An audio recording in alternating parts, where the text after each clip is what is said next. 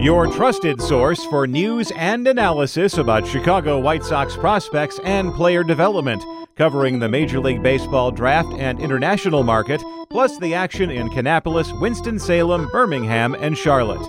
This is the FutureSox podcast with your hosts, Mike Rankin and James Fox.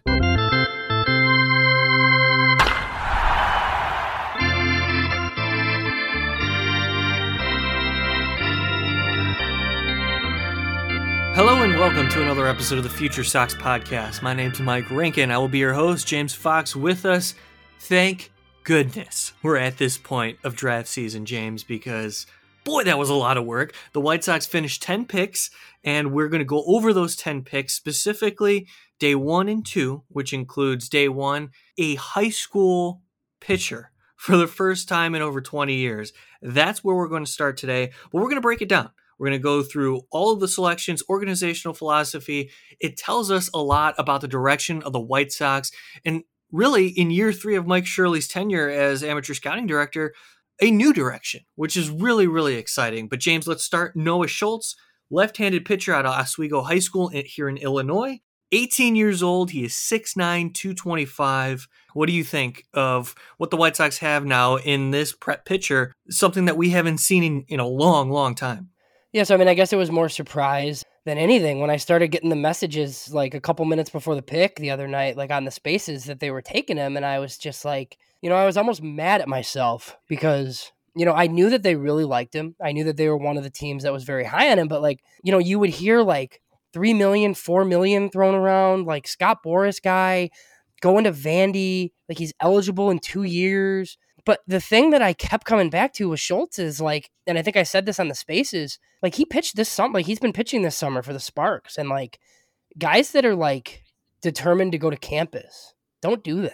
So, I was like, he's signable. My thought was somebody would push him into the second and get him the 3 or 3.5 million.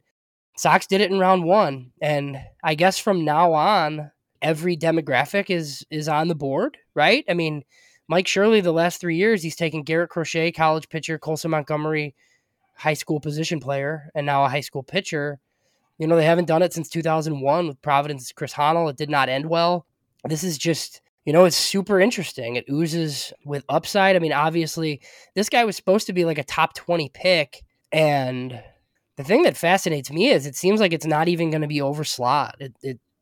I kind of reported that today. Like I heard it might not even be 3 million, which is surprising to me and just tells me that, the White Sox area scouts did a great job again. This guy wants to go pro. He wants to be on the White Sox. I don't know for sure if he grew up like some huge Sox fan or not in Oswego, but it's definitely interesting. He's going to get his pro career started. And since he's been throwing, he's going to be pitching in the Arizona Complex League, I would say, within the next few weeks. I thought I saw a quote from Schultz saying that his father grew up a Dodgers fan, so he wasn't a Cubs or a Sox fan.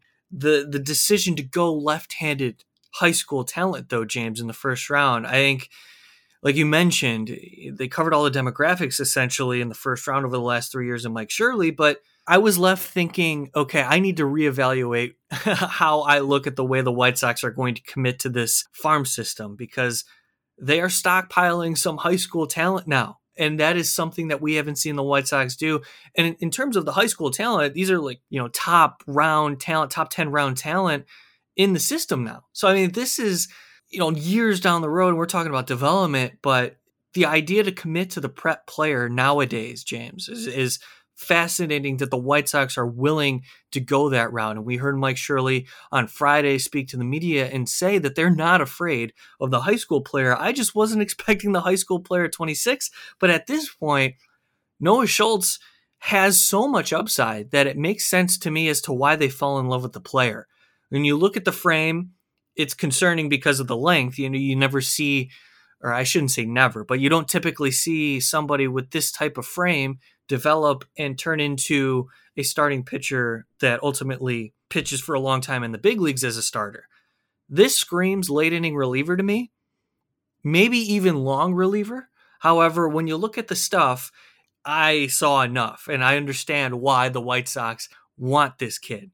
Fastball mid-90s when he flashed in limited work, and I'm talking not over an elongated outing when you have 5 innings under his belt or as a starter, he's sitting 90, 93, if that. But when he can bump it up there, he can get it up to 97 miles an hour. And he's got arm side run to it as well. The slider is phenomenal in terms of the prep class. It's one of the best pitches in the entire country. But also, it's a pretty developed pitch at this point that can get better. So when your fastball slider is a left-hander, he also throws a changeup that has arm side run, I should say, as well, similar looking to his fastball that's got the two-seam action to it. When you see a guy like Noah Schultz, along with the fact that the White Sox are not afraid of the risk involved in taking a high school player, what does that tell you about Mike Shirley's philosophy moving forward and what he's been able to do over 3 years in this draft? This dude is big game hunting, like for sure. And I think they're just trying to get the most bang for their buck, like out of a small bonus pool. And he kind of talked about that, how, he wasn't necessarily going to be able to like overslot, and then go cheap later. But it seems like, if the first two guys are slot, and we'll get to Paulette in a minute, like it's a lot of upside for that slot, right? And I don't know, like Mike Shirley talked about it on Friday. Like he talked about how it was like a light pitching class and their preference would be pitching. But then he went on and on and on about the hitters. So I just assumed he was going to take hitters again, and he was lying. It turns out their preference was pitching. And yeah, this is just like Keith Law and I believe Carlos Collazo each had the White Sox taking Robbie Snelling, who was a prep lefty out of Reno, Nevada. He ended up going to San Diego in like the 30s. So, that's two guys that projected the White Sox to take a prep lefty in the first round. So, maybe it wasn't like as crazy as we thought. I just think like we fell on 20 years of history, So, the Sox clearly love this guy. Like I had heard they really like Tucker Toman. I thought that was going to be the pick. Tucker Toman went 77 to Toronto. They have extra money.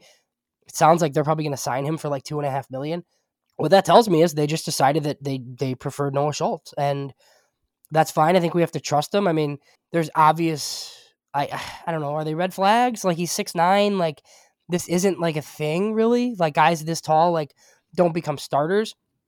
I guess my retort would be like how many guys this tall try to become starters and fail, right? Because all we hear about is like, oh, Randy Johnson and Chris Young are the only ones that were able to do it, and like everybody else like stinks. But like, I don't know. I guess I need to know like that percentage number. Like how many 6'9" guys are like trying to pitch and like flaming out in the minors that we don't know about, How truly uncommon is it, and should it really matter? Yuri Perez of the Marlins is a righty, and he was just in the Futures game, and he's 6'8", and he's like the best pitching prospect in the minors. So it's an inch shorter. So these are different White Sox. And Colson Montgomery last year, like that's panning out, obviously.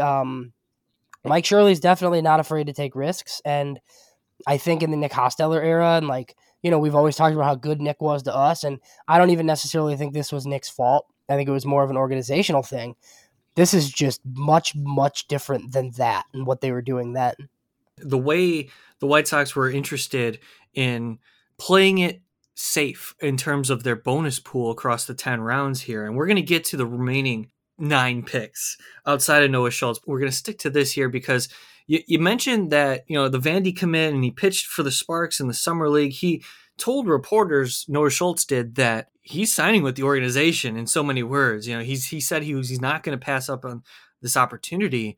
And that tells me that the White Sox were selling him on some things. I wonder how committed he wants to be as a starting pitcher.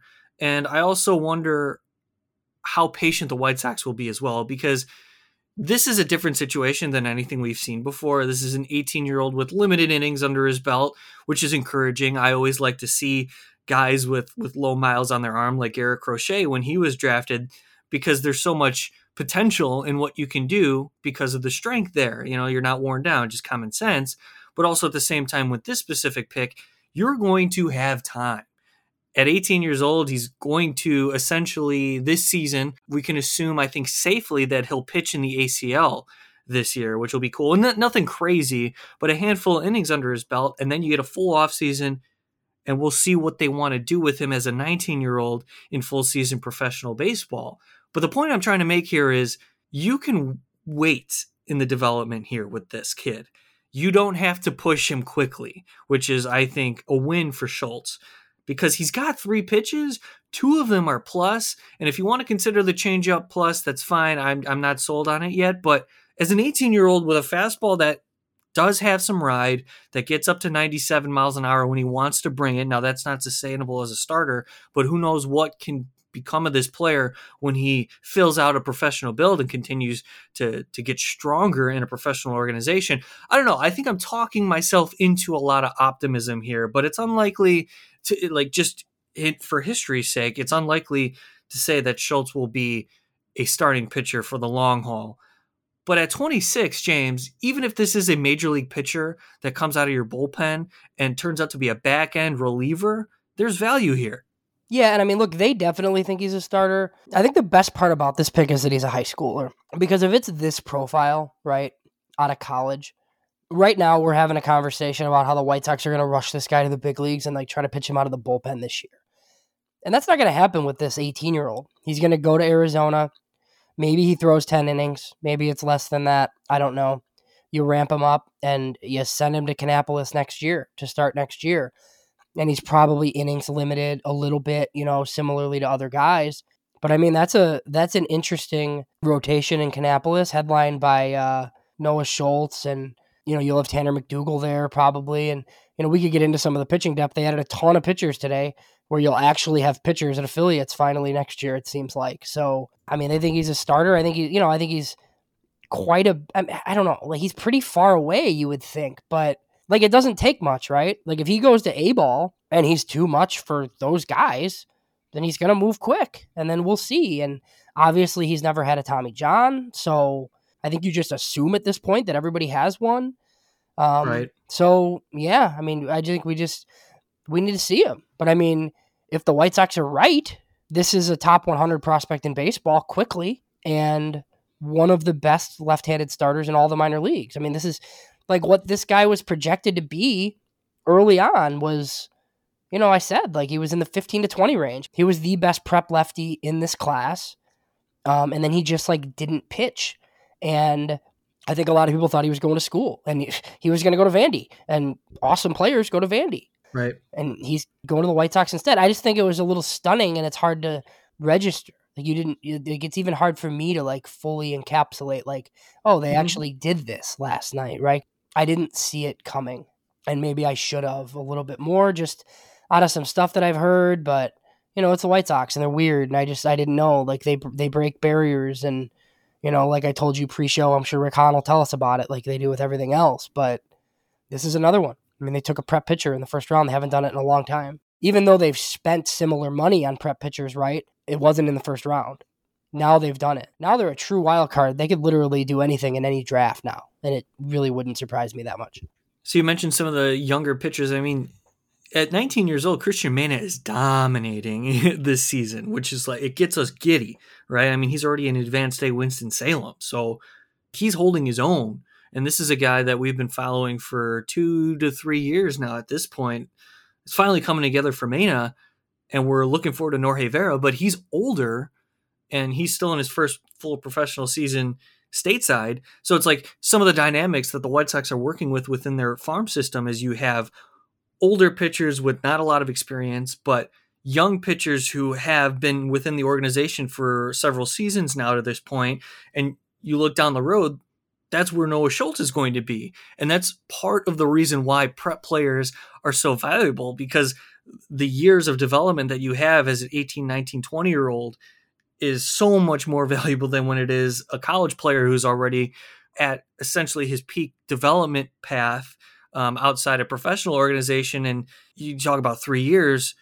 Well, if you draft a college player, sometimes after 3 years in your system, they're 25 years old already. So just a little perspective to add there. But speaking of college players, let's move on, James, unless you have anything, go ahead. Yeah, so really quick, one other like takeaway I think that's important, and Mike Shirley talked about this Friday, and I know I keep referencing him, but like we got the audio, and I think it's important because he doesn't talk very much. Just that, like when looking at pitchers, somebody asked him about like how much of an organizational emphasis this stuff is, right? Like it's not just Mike Shirley and his staff sitting in a room picking players. Like he said, Ethan Katz was up there watching video of guys that they might take. So like, I'm going to assume that Ethan Katz was like a fan of the Noah Schultz pick and he signed off on it. Whether like that would be the guy he picked, I don't know. But like, regardless of what happens with this White Sox coaching staff, like going forward and the manager and all that, like I think Ethan Katz is probably going to be here. So, I think it's important to note that like, they loaded up on pitching Monday and they're going to load up probably more on day 3. These are guys that Ethan Katz wants in the system. And yes, there's a pitching coordinator and there's minor league pitching coaches, but I mean, Ethan Katz is like the top of that pyramid. And these are obviously guys that he's signed off on. That's really fascinating for you to share that with the listeners. And just speaking of, some of the pitching depth that they added, we got to talk about Peyton Pallette, because right-handed 21-year-old out of University of Arkansas. This is a kid who had Tommy John surgery in January of this year, and now he's rehabbing to the point where, this could have been a top 10, top 15 pitcher to go in the draft, or maybe even the best pitcher to go in the draft had he not had Tommy John surgery. So you're capitalizing on the upside there, but it's also very, very clear that the White Sox are not afraid of pitchers who either are ticketed for Tommy John surgery or have had Tommy John surgery, because, they come back stronger than ever and they're still throwing really hard. Here's the interesting thing I saw, James. I mean, this is a pattern that we're seeing across Major League Baseball now. It's like Tommy John surgery. You already mentioned it. And not only that, but in college too, it's like you just sort of expect a hard throwing pitcher to already have Tommy John surgery. And I chuckle because it's just an insane phenomenon happening across the landscape of baseball, period. But Tanner McDougal, right, James? Now tell me if I'm on to something. Tanner McDougal had breaking pitches of up over 3,000 RPMs. Peyton Pallette has a slider, I should say a curveball. He has a curveball with over 3,000 RPMs, and he had Tommy John surgery. We know Tanner McDougal had Tommy John surgery. Is there something to that? Is there something to a breaking pitch, a pitcher who throws a breaking ball with over 3,000 RPMs, the spin rate's off the charts? Jared Kelly, his fastball jumped off the page at us too. I mean, he hasn't had Tommy John surgery, but he is experiencing some arm issues, and he has a devastating slider. That's what really enticed the White Sox when they drafted him in 2020, or part of the reason, I should say. Is there something to this? Is there something to the fact that high RPMs lead to Tommy John surgery? And do you think Mike Shirley looks at those numbers very, very seriously and says, this is the range we're looking for in spin rate, and if they qualify, we are seriously going to pursue this pitcher? Yeah, I mean, I think you said it, right? I think Mike Shirley has a type. Like we know what he's looking for. And I don't think the White Sox are going to be the team that is going to take like a safe, like number 4 starter, like in the 20s in the first round anymore. Like that's not happening. Like he's going to gamble on upside. I think he comes in with the mentality, and he mentioned this Friday too. Like he comes in with the mentality the pitchers are going to break. Like it's probably going to happen. Even if it hasn't happened yet, it's probably going to happen on your watch. So you want as much upside as possible, so you get as much before and after that happens as possible. I don't know about the spin rates. Like, does that cause them to get hurt? I'm guessing. I mean, I think pitching development, like everybody goes full go all the time, right? And we had Jack McMullen on, and he kind of talked about some of this stuff. Like, there's a reason why all the best college pitchers in the class are hurt. Like, it's because of the way they train. But once they break, and this sounds so crass and so bad, like you're treating players basically like commodities essentially, but it's like, yeah, that's fine. And then they'll be back. Right. Lucas Giolito had it right after high school, like before he got taken by the Nationals. He was recovering from Tommy John. Dylan Cease had it in high school. There's a reason why he fell to the 6th round, right? Michael Kopech had it with the White Sox. So this is like not something that the White Sox, Garrett Crochet is on the shelf with it right now. So it's like something that I think that they just kind of plan for. But the one thing that is a certainty, and obviously this is different in later rounds, and we'll get into this, but I think in the top rounds, like Mike Shirley wants premium traits, like in guys that he's going to draft, right? Garrett Crochet, Jared Kelly, and then Colson Montgomery and Wes Kath with the premium power potential. And then he did it again twice. He took Noah Schultz, but then he insulated himself with Peyton Paulette, who, like you said, was probably a top 15 to 20 pick in this class if he's healthy. The draft comps are absolutely insane, but I mean, he's drawing Walker Buehler comps like for his stature and, whatever, fine. Like if he's anything close to that, like it's a great pick, obviously. But, he's like a legit dude that they got at 62. It's a first round talent. And like just to add really quickly before we get on to the next guys, Mike Shirley did tell the media today, I guess, that Peyton Paulette and Jonathan Cannon are both going to be over slot a little bit, but they should still have money to maneuver, day 3. So, nothing too, I thought that might be the case because 7 through 10 seem like money savers, but, not too surprising, but they got 2 pretty good guys in rounds 2 and 3 because of it. You mentioned the stature of Paulette, 6'1", 180. So a little bit undersized when you think about a starting pitcher in the big leagues, but I mean, the guy's got a rising fastball and a nasty curveball. Yeah, it's a plus fastball, plus curve. I would imagine he's going to need a change to combat lefties, but they have a while. I don't know for sure, like with the timeline, like does he start the next minor league season on time? I don't know. I don't know how concerned they are about that, but these guys get back quick now, and like you're just not supposed to get Peyton Paulette at 62. So that's where like, okay, maybe some people don't think that Noah Schultz is worth the 26th pick. Like maybe you think he should go in the 30s. Well, Peyton Paulette should have went higher too. So it kind of like balances each other out with like those 2 first picks. So let's go through the rest of the draft across the first 10 picks, the bonus pool. And Jonathan Cannon, right-handed pitcher, 6'6", 215 out of the University of Georgia. Just quick thoughts there because he stood out to me when I saw a video of him. Like this is obviously the first time I'm scouting these types of players. But when I'm watching Jonathan Cannon at 6'6", 215, love the frame. But his fastball in the low to mid-90s has arm side movement and he throws a cutter. So he throws 2 variations of his fastball. I like the way his fastball rides, James. So I don't know much about him. We're going to watch him develop. I mean, this is, outside of Noah Schultz, the rest of the class is out of college. We're talking about college players across the first 10 rounds for the White Sox here outside of their first round pick in Noah Schultz. What does that tell you about the way Mike Shirley wanted to get through the remaining picks that he had on day 2? And then what do you think of Jonathan Cannon, the 3rd round pick, right-handed pitcher? Yeah, so I think it was like ranked 60 at Pipeline. I mean, I tweeted about him earlier because I was like, well, if you can get this guy at 101, this is definitely the best player on the board. It's going to be over slot. Like, I don't know how much, obviously, but we'll see. My guess is similar to Sean Burke range, like 900K or so. But I mean, he's super interesting. He's 6'6", like his velo did tick up a little bit. There's no reason the White Sox can't get him consistently like 95 to 97. My issue, again, is going to be like what he does against lefties, right? Like he has to find some semblance of a breaking pitch. Like I don't really think fastball cutter change is going to work. But look, I mean, you took this guy at 101. It's another guy who was, rumored to go top 50. So I kind of like what the White Sox did here.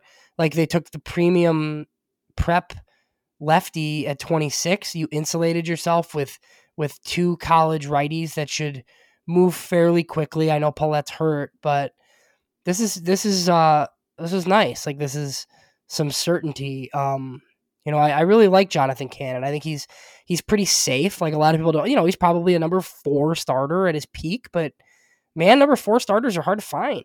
And he's pitched a lot at Georgia. They're going to need to tinker a little bit, I would think, like we said, with the breaking stuff, but he doesn't walk anybody. I think he walked like 12 dudes all spring and he started 13 or 14 games. So that's big. The stuff that the issues I feel like are fairly easily correctable. So, I really like this in the 3rd round. This one made a lot of sense. So that's where we stand on day 1 and 2 for picks 1, 2, and 3 in rounds 1, 2, and 3. Let's take a break. When we come back, we'll go over the rest of the top 10 here on the FutureSox podcast because a lot of these names, James, are interesting. And some of the stuff that I want to get to and get your thoughts on include, projectability, of course. But we mentioned the fact that, these are all college players.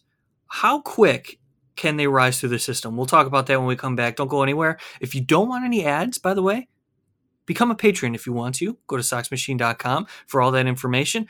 When we come back, we'll talk more draft here on the FutureSox podcast. There's no I in team, but there is one in Indeed, and that's the hiring platform that you need to build yours. When you're hiring, you need Indeed. Instead of spending hours on multiple job sites searching for candidates with the right skills, Indeed's a powerful hiring platform that can help you do it all. One of the things I love about Indeed is that it makes hiring all in one place so easy because Indeed does the hard work for you. They show you the candidates whose resumes on Indeed fit your description immediately after you post so you can hire faster. Join more than 3 million businesses worldwide that use Indeed to hire great talent fast. Start hiring now with a $75 sponsored job credit to upgrade your job post at Indeed.com/Blue Wire Sports. Offer good for a limited time. Claim your $75 credit now at Indeed.com/Blue Wire Sports. That's Indeed.com/Blue Wire Sports, and support the show by saying that you heard it on this podcast. Indeed.com/Blue Wire Sports. Terms and conditions apply. Need to hire? You need Indeed. Back talking draft here on the FutureSox podcast. The White Sox completed their 10 picks. They will have 20 players, hopefully, joining the organization, and it looks like the White Sox, from all accounts, are going to land their 10 picks across days 1 and 2, so that's very encouraging. And we'll get James in on why the White Sox will likely land their picks because of the way this draft works and the way slot value is attributed across Major League Baseball. It's different than any other draft in any other sport. So when we get to the 4th round pick for the Chicago White Sox, we get to Jordan Sprinkle. He's a shortstop out of California, the University of California, Santa Barbara. 5'11", 180. Jordan Sprinkle, defensive shortstop first. And when I was watching just some video on Sprinkle, the athleticism flies out at you. But he can't really hit, at least at this point. What is it about Jordan Sprinkle that is so intriguing? Because I can't wait to see him play professional baseball. He's already a really, really good defender, and he plays shortstop. But there's some other attributes to his game that suggest he could be pretty interesting. Yeah, so I love this in round 4. He was really good for the U.S. Collegiate National Team last summer, to the point where he was getting late first round love. Like Jordan Sprinkle was a name that I saw in preseason mock drafts, at the end of the first round. And then he didn't really hit at all. And, if you watch him, it looks like maybe a swing change is in order. I'm curious to see if the White Sox think similarly. But even if that doesn't totally come, he might be the best college shortstop defensively in the class. He's definitely going to stay at the position. MLB Pipeline says, plus speed, outstanding range, showed off an improved arm that flashed plus over the fall. He makes jump throws. He's just a super fun player. He steals bases. He has great instincts. The only issue is, like you said, he hasn't really hit. So my guess is if the White Sox are willing to gamble here in the 4th round, they have some idea of at least how to alter the swing path or something along those lines. I know, we talked to Andy Barquette. There's been a lot of success in the minor leagues this year. This is the type of athlete that I'm willing to gamble on, because worst case scenario, he plays defense, in your minor league system and is a good teammate to everybody down there. This is just a guy that you like having in your organization, essentially. The other funny thing is Jordan Sprinkle, I think in the transfer portal, he transferred to Arkansas last week. So his time as an Arkansas Razorback lasted about 10 days, it seems like. I'm just really looking forward to his development. If the White Sox can figure out a swing for Sprinkle that works, this is somebody that could surprise you because of the speed and the athleticism. If you could play shortstop, especially if you're a plus defender, that's big league caliber already. Or at least I should say AAA caliber already, right? Because some of those players are quad A players, those who can do one thing really, really well, but struggle in other areas, whether it's hit tools or defensive tools. What about guys that do a lot of things not very well and still play every day in the big leagues? No, sorry. I don't want to talk about it. We don't have to. I can't believe you had to bring that up. Okay. Sorry. Yeah. All right. As we move on Yeah, we sprinkled in a shortstop there. Hey, nice. See what? Yeah. Oh, all We right. were waiting the entire time to do that. I know. The top 3 picks for the White Sox: left-handed pitcher out of high school, right-handed pitcher out of college, right-handed pitcher out of college. Then it was broken up by Jordan Sprinkle. Then they went pitcher, pitcher, pitcher. Tyler Schweitzer, Eric Adler, and Mark McLaughlin.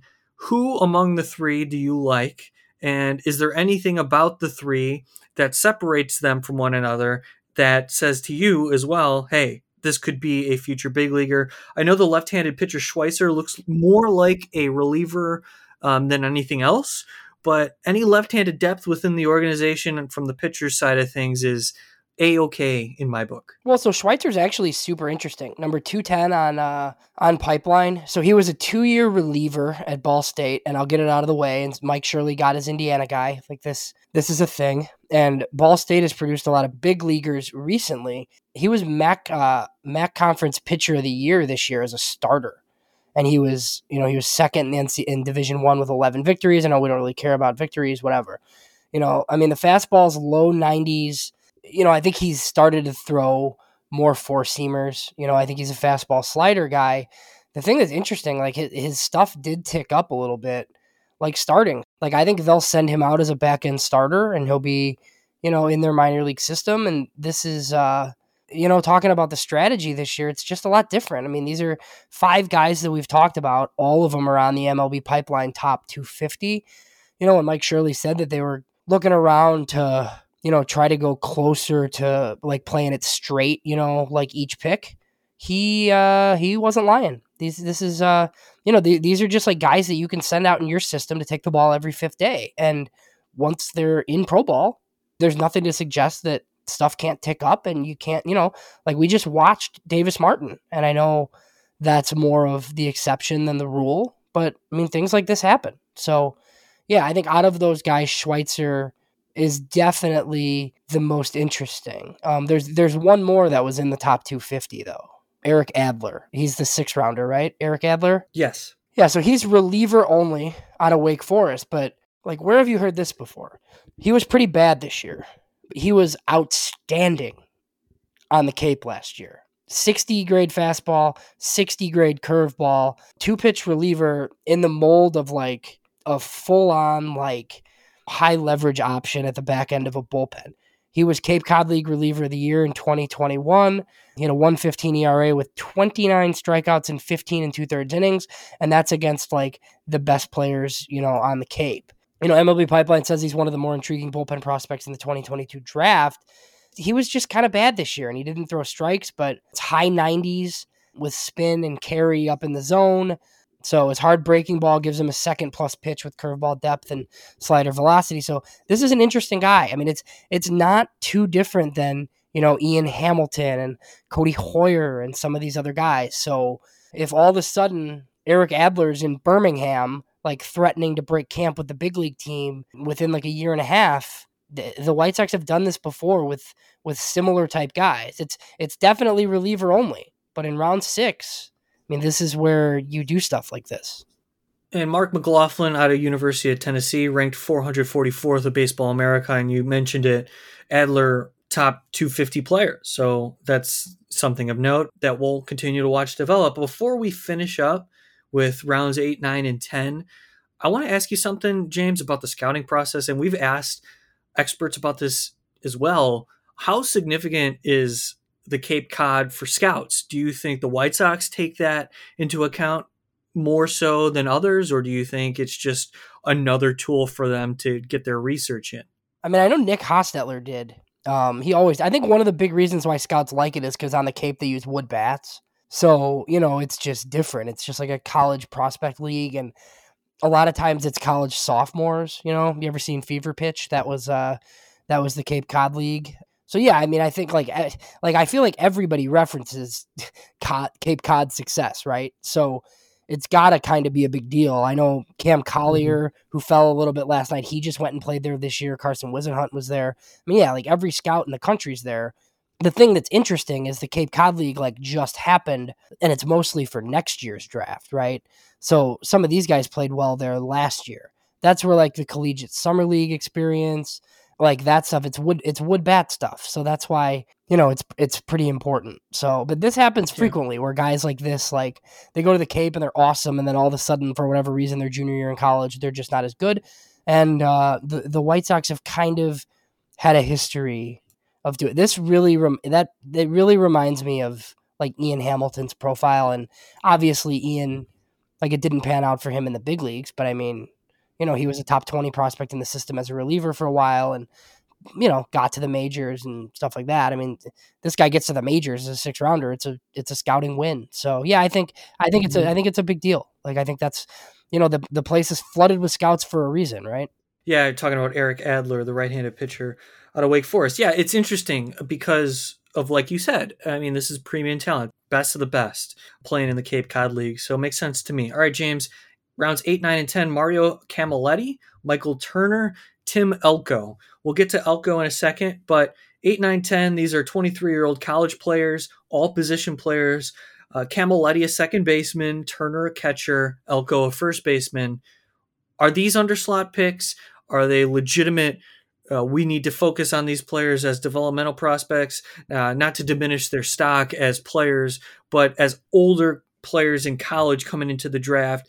Sometimes when you see these types of picks, organizations do it for a reason. What are some of your evaluations here as the White Sox wrapped up day 2? Yeah, so Camilletti is interesting, but I mean, yeah, he's going to be super cheap. He's a senior, but I think he led the country in on-base percentage. That's just like a guy that you send out potentially to Kannapolis or to rookie ball, and he's there with like these younger kids, and he sets a good example. And like, who knows, right? I mean, Danny Mendick made it to the majors. So, Burke Granger sent me a note just saying like, look, Mario Camilletti is going to be super cheap because he's like old or whatever for the class. But he said that he's like a legit dude. So maybe he's just like one of these guys that stayed and he has some minor league success for you. My guess is the people in Kannapolis and Winston-Salem, North Carolina are going to like Mario Camilletti because I think he's going to do really, really well in the low minors as an older guy. And then at that point, we'll see. So yeah, that one's a little bit interesting. It's a significantly underslot, I would imagine. Michael Turner, it's a 5th-year catcher. He was Arkansas's backup catcher. He transferred after playing 4 years at Kent State. He just kind of seems like a defensive-minded backup type guy. I mean, they wanted catching depth. I don't really know much about him, but they, one of the area scouts like him if they took him in the 9th round. And obviously these are like the money saver rounds. And then I might turn things over to you here for Tim Elko. I mean, I know that he played in the College World Series for Ole Miss, and he played pretty well. He's another older guy. I think he's like 23. He's first base only probably.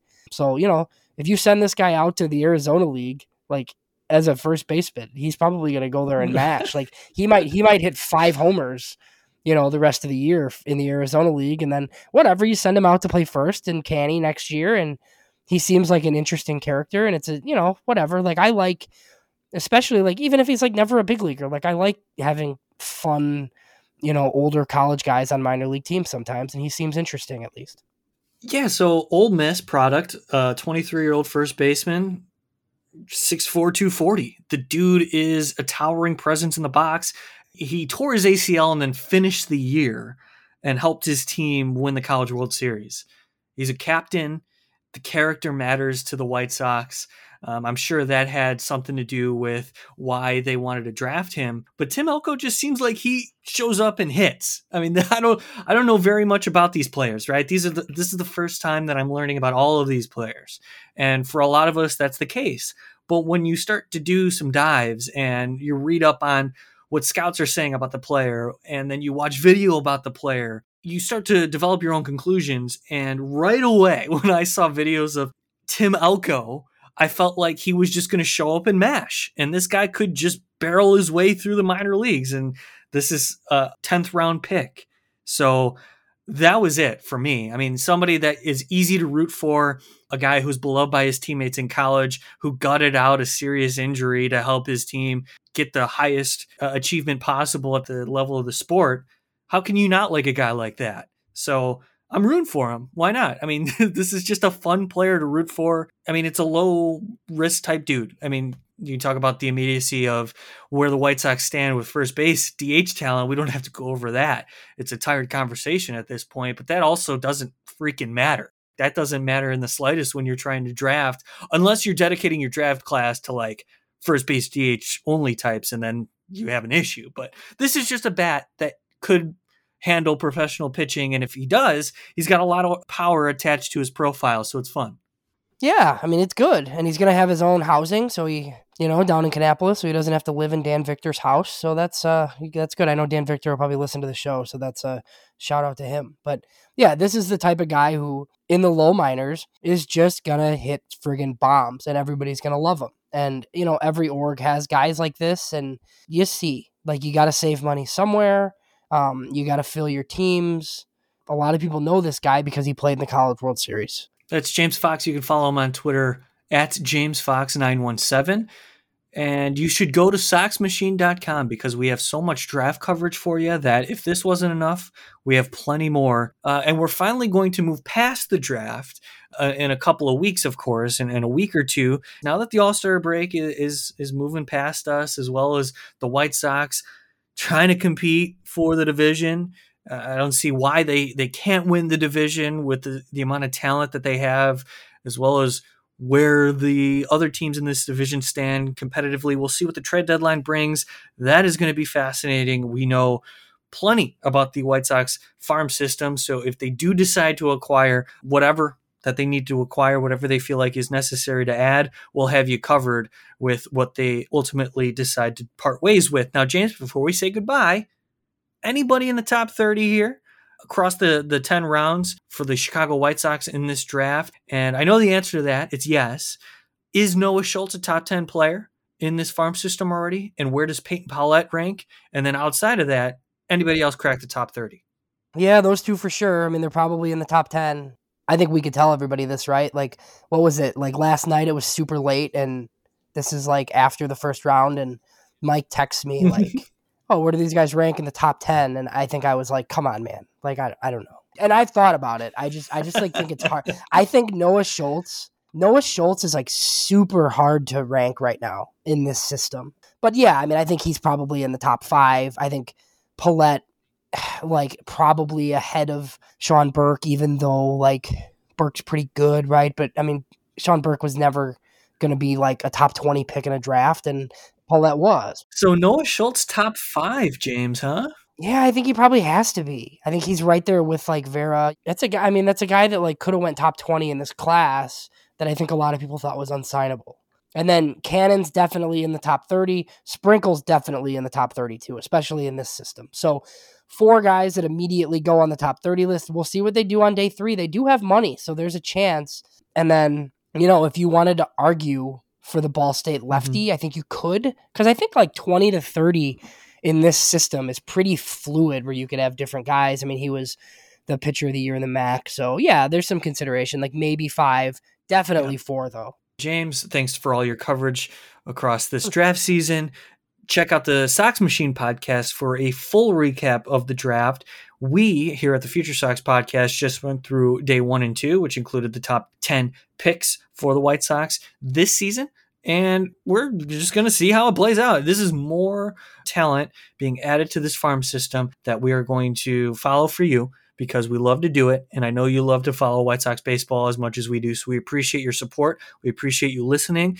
This is the Future Sox podcast that you can get every Tuesday, wherever you get your podcasts. Subscribe to the podcast, leave a comment, maybe a rating, email us, futuresox@gmail.com. If you have any questions or want a topic to be discussed, we'll get that for you here on the Future Sox podcast, because we provide for the people. For James Fox, my name's Mike Rankin. Thanks so much for tuning into this episode of the Future Sox podcast. We'll talk to you all next time.